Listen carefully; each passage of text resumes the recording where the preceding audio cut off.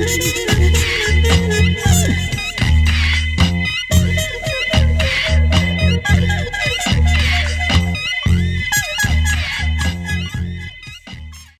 there, I'm Clarence Waldron. Welcome back to Black Muse. Tonight's guest is the legendary Darryl Dennard. Oh yes, oh yes, oh yes.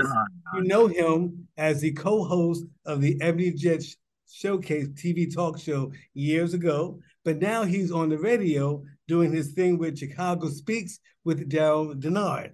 So let's just get started with that. What's up, man? I'm all right. It's always good to see you, my brother. Absolutely. Let's start with JPC days. How did you get that gig? How did you end up? You know, it's a story that I enjoy telling with the venerable Mr. John H. Johnson, who you and I have known for decades. And what happened was that they were looking for a replacement back at around, I think it was 87. They were looking for a replacement for Greg Gumbel to host their nationally syndicated television show called Ebony Jet Showcase. Ozzie Bruno happened to be in Buffalo, New York, and I was a reporter for the NBC affiliate there. And he saw my picture in the lobby, and he asked the receptionist, "Whose picture is that?" And she said, "Oh, that's Darryl Dennard, one of our reporters / substitute anchors." And she said, "Well, I want to, I really need to get in contact with him." Lo and behold, Ozzie recommended me to come in for an interview.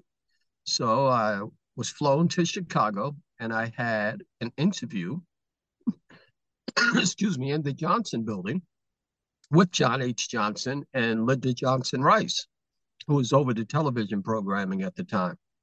Sat down in the interview, and I thought it went very well. In fact, it went so well that Mr. Johnson offered me a job on the spot. On the spot.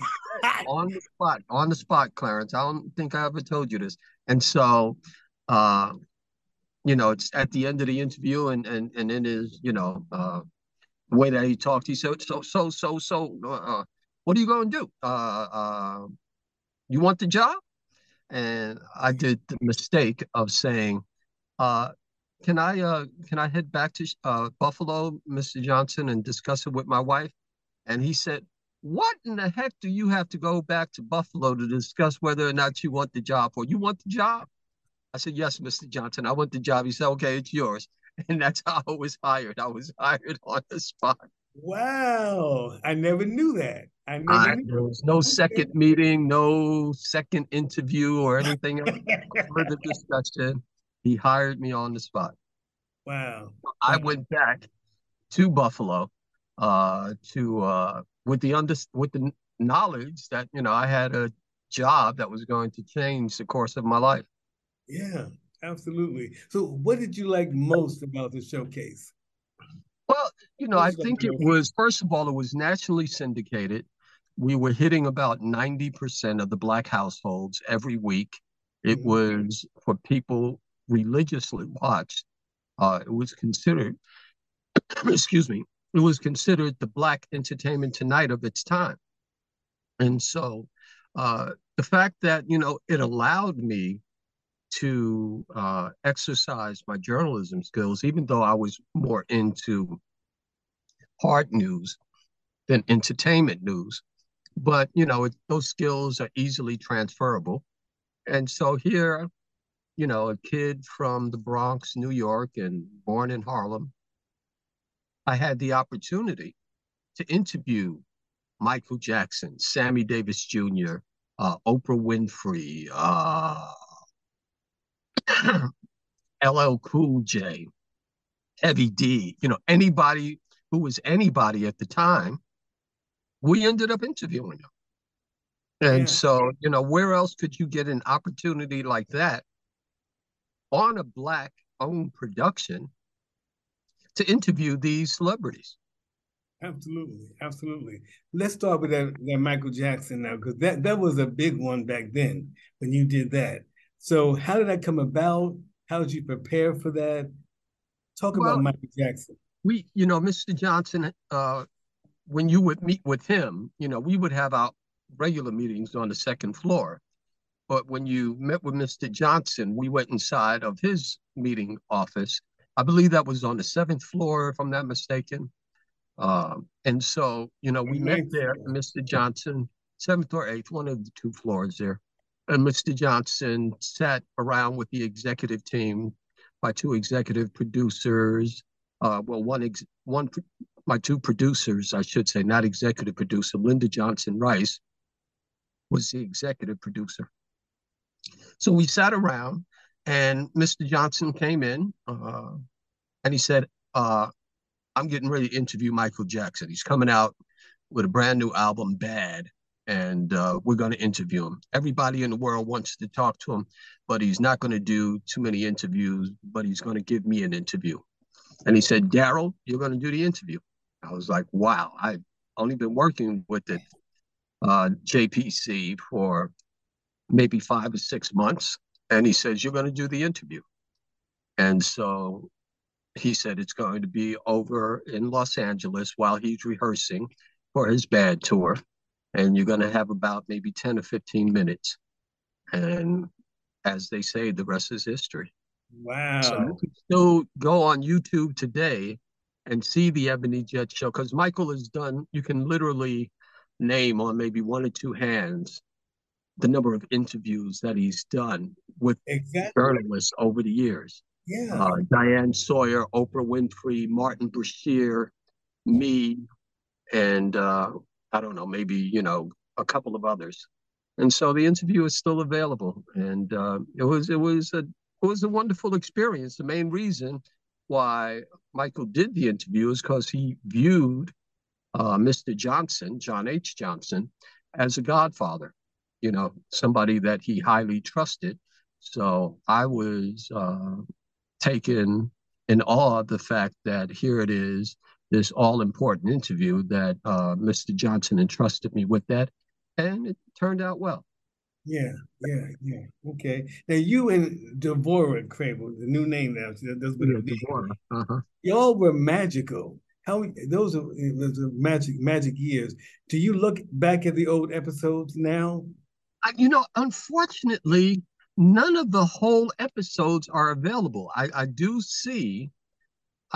watch, snippets. Somebody will post a snippet on YouTube of it. I think there's an interview with me and Tina Turner that is available, excuse me. And so, I get a chance to see snippets of interviews that we've done, but I haven't had the opportunity to see whole shows. It's fun to go back, of course, and watch and watch that. Right. Okay. All right. So now this is the Black Muse video podcast. Looking back, who inspired you, Darryl? Who was someone who said, the young Darryl, you will be great one day. You're going to make it. Who was my muse, in other words? Yes. Are you ready for this? This is something, Clarence, that you can relate to. My female muse was Roseanne Scamardella. Okay. The reason why, she was on Eyewitness News, and she was one of the hot journalists. And then another muse or person that I followed and wanted to emulate, I don't want to emulate him now, but back then, was Geraldo Rivera. But back in New York, we called him Geraldo. We didn't call him Geraldo. Right. And mainly because of the investigative work that he did with Willowbrook. When he broke that story about the inhumane treatment of people with mental disabilities being just brutally housed at a state facility for those that suffered from that illness. And he exposed the horrific conditions. I said, that's really what I want to do. And then, of course, there were people like Gil Noble in terms of Eyewitness News and Like It Is. And so these were, the muses were there in terms of journalism. I remember in third grade, I was in this accelerated reading class at PS 59 in the Bronx. And so every day we had to read the New York Times. And at first I wanted to be a print journalist, but then when Eyewitness News hit big time, I said, no, I want to go into, being on TV. TV, yes. Okay. All right. Now, Chicago Speaks with Darryl Dennard is a huge, huge thing on the radio now. How do you resonate with your audience? How do you engage your audience? I try to engage it. I begin every show by saying these words. Welcome to Chicago Speaks, your communications conduit for speaking to the issues that impact our community. So what do I really want to be? I want to be a conduit of information. There's a wonderful scripture in the Bible where it says that we perish for a lack of information. And, as journalists, the both of us, we're dedicated to providing people with information, objective information about stories they need to know about. And so really, I can't tell you how many times and how many listeners will call in when they call in, or they stop me on the street and say, wow, you were talking about the woman who wrote the book on Black hair called Crowns. And you don't know how much that has impacted my life. You were dealing with some obscure subject. Recently, I did a piece on weathering. And weathering is the reality that Black women disproportionately suffer from life that impacts their well-being, their physical well-being, disproportionate to white women. The fact that they have to deal with the stresses of not earning as much as their white counterparts, don't earn as much as men, usually are burdened with the responsibility of caring for the kids and far too many times being the only bread earner. And so all of these stresses have a disproportionate impact on their physical health, and it's called weathering. And so that has now been accepted as a reality for this one woman who is in Detroit, who actually wrote a book on it. She coined the phrase some 40 years ago.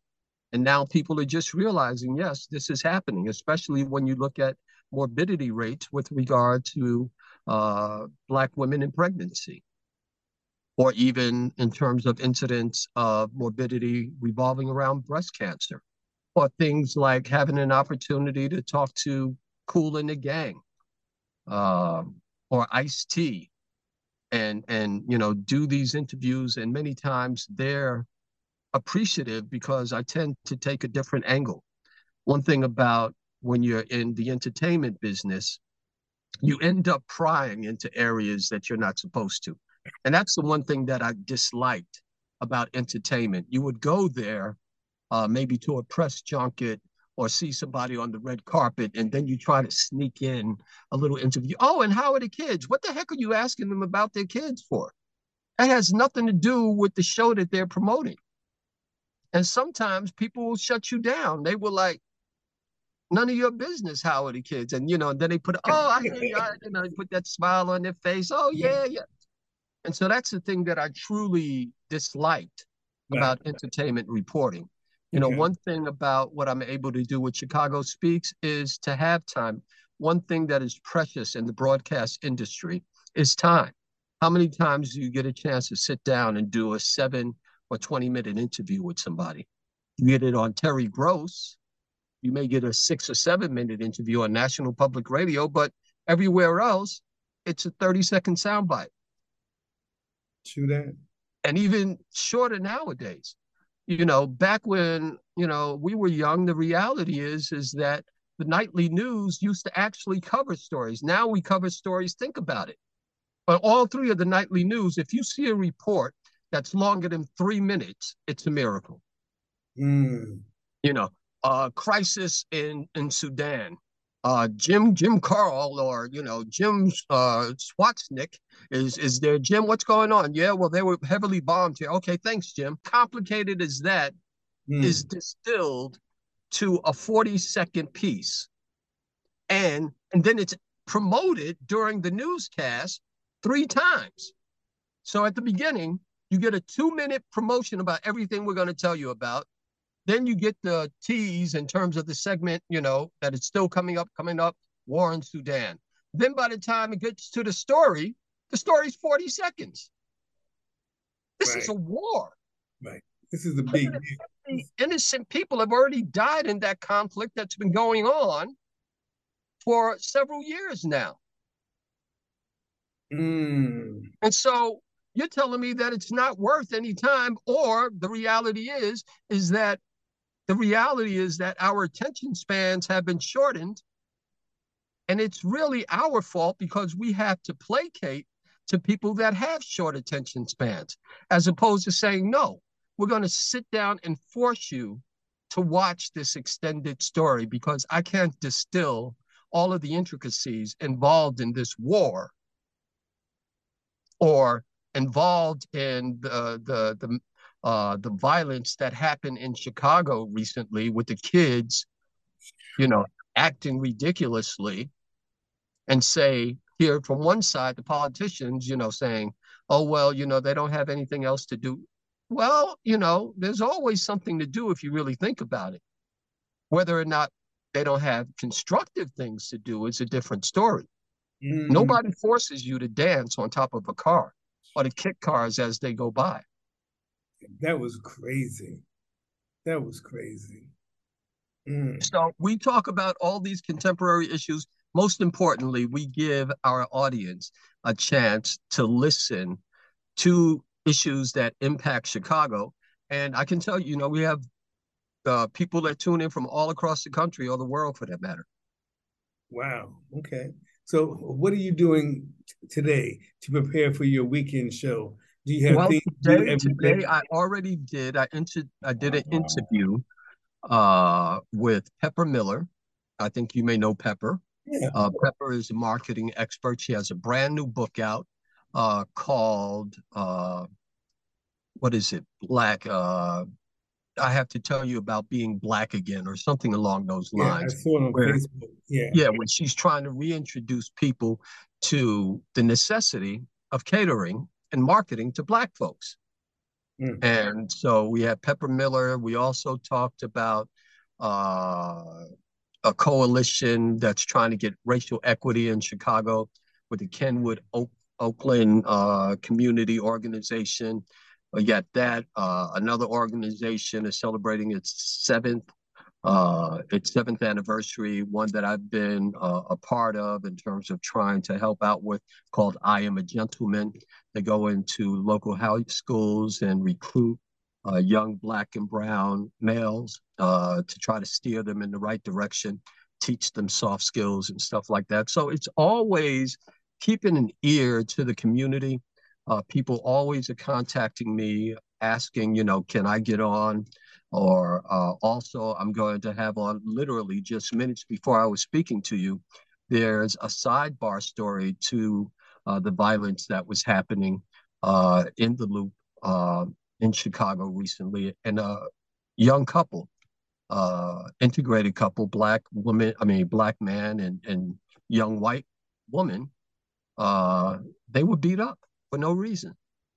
Yeah, I saw that. Yeah. And it wasn't for this one woman going there and picking them up off the ground and saying, stop, you guys aren't going to, taking them, beat up, guy had a severe bloodied eye, black eye, took them into Macy's to get them away from the crowd trying to beat them up. Now, what is it that you're attacking people? And the crazy part about it is they're young. They were young. They're in their 20s. They're kids. Yeah. So, I'm of the mindset as I've grown older that, we have to be able to call out when our doo-doo stinks and clean it up. Yeah. All right. Tell our viewers what time your show comes on, so everybody can know. Every Sunday from 6 to 8 a.m. Central. So that's 7 to 9 a.m. in terms of Eastern Standard Time. And of course, 4 a.m. to 8 a.m., 4 a.m. to 6 a.m.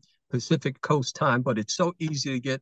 All they have to do is just go to v103.com, WVAZ.com or v103.com, and they'll be able to listen. Chicago Speaks every week on V103. Cool, cool, cool. Now, you have an honorary doctorate degree Yeah, from yeah. State University of New York. Yes, I am. It's, as you know, it's a prestigious, the nation's largest university, college and university system. I Yeah. went to I went to Buffalo State College, which is now going to be known as Buffalo State University. Oh, Uh, and okay. so, yeah, because it was a college, but it also had several schools in the college. So Right. now it has university status. Mm-hmm.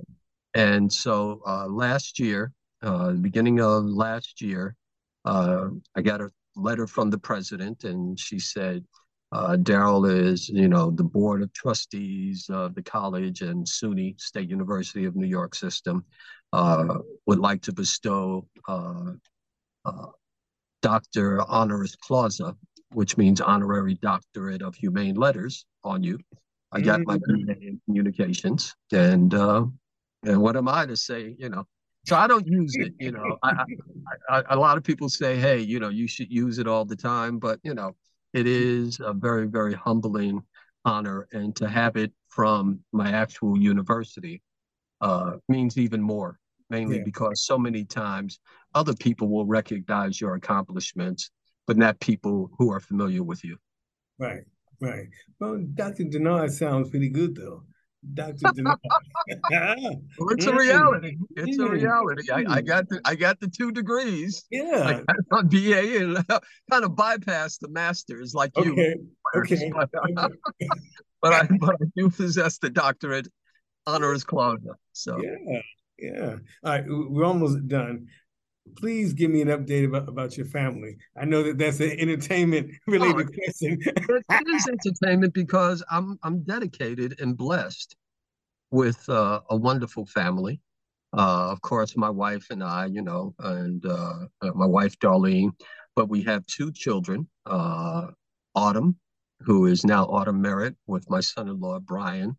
Autumn is doing fantastic things as far as the head of national membership and membership expansion for the Soho House chain, Okay. uh, which is an exclusive members-only uh, set of luxury hotels and clubs all across the world.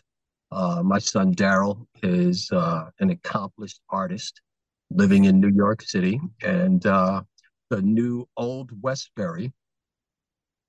the Old Westbury commuter rail station and Old Westbury, Long Island, they did Yeah. a $50 million renovation of the station, and it's going to be happening within the next month or so. But all of the artwork for that expansion of the Old Westbury commuter rail station was done by my son, Darryl Wesley. Whoa. Uh, Wow. yeah, and then I got three lovely little knuckleheads, I like to call them, in terms of my grandson Ari, my granddaughter Milo, and we have a brand new one now, Harper. And Okay. so I call her Harper Darper. But for anyone that is a grandparent, I've been blessed. One thing about children and childhood for any grandparent, or any person really, is that we are children for such a short time of our lives. If you live to be 100 years old, think about it, then you only spend less than 20% of your life as a child or as a young person. I never Only thought about it. 20% out of Yeah. your whole life. The majority of your life is spent as an adult. So it is so vitally important that you treasure every minute that you can consume by being a part of these young people's lives, and also by just getting back so much by spending time with them. Cool. And, Cool. people talk about it. I still to this day remember, and I spent a lot of time with my great grandmother and my grandmothers, but, you know, it pales in comparison to the time that I spent with my grandchildren, because hey, they were there. They know that their grandfather and grandmother are always there. Right, right.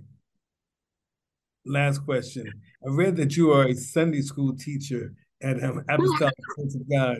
Is that true? Are you still doing that Oh, now? yes, definitely. I'm still a Sunday school teacher. Uh, the Word of God is everything I dedicate my life to. The other thing is that I am and have been one of the leaders and the current moderator of the Young Brothers for Christ Youth Ministry, and I've been doing that for 30 years. And it's crazy because I get the children of the children that I mentored 20 something years ago. But I just have to tell people we got to pray for our young people. And I mentioned it earlier in the course of this interview about attention spans. Attention spans are malleable. If you only feed to have a very small attention span, then that's all you can expect. We have got to nurture our children to expand their attention spans. Yes. Because in doing that, the whole world is open to them. They have opportunities now that we didn't have growing up. But it was the main reason we are where we are today is because we did have an attention span that told us the benefits of getting an education and doing the right thing. Okay. All right. Anything else you would like to share? Anything else on your mind? No, Dr. Dennard, anything else? Yeah, if there's anything I like to tell people, I mentioned this, especially for young people that hopefully are watching.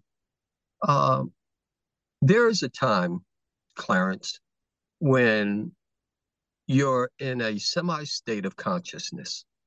You're not really sleeping, you're not really totally conscious, but you see yourself doing something that you've always dreamed of. Mm-hmm.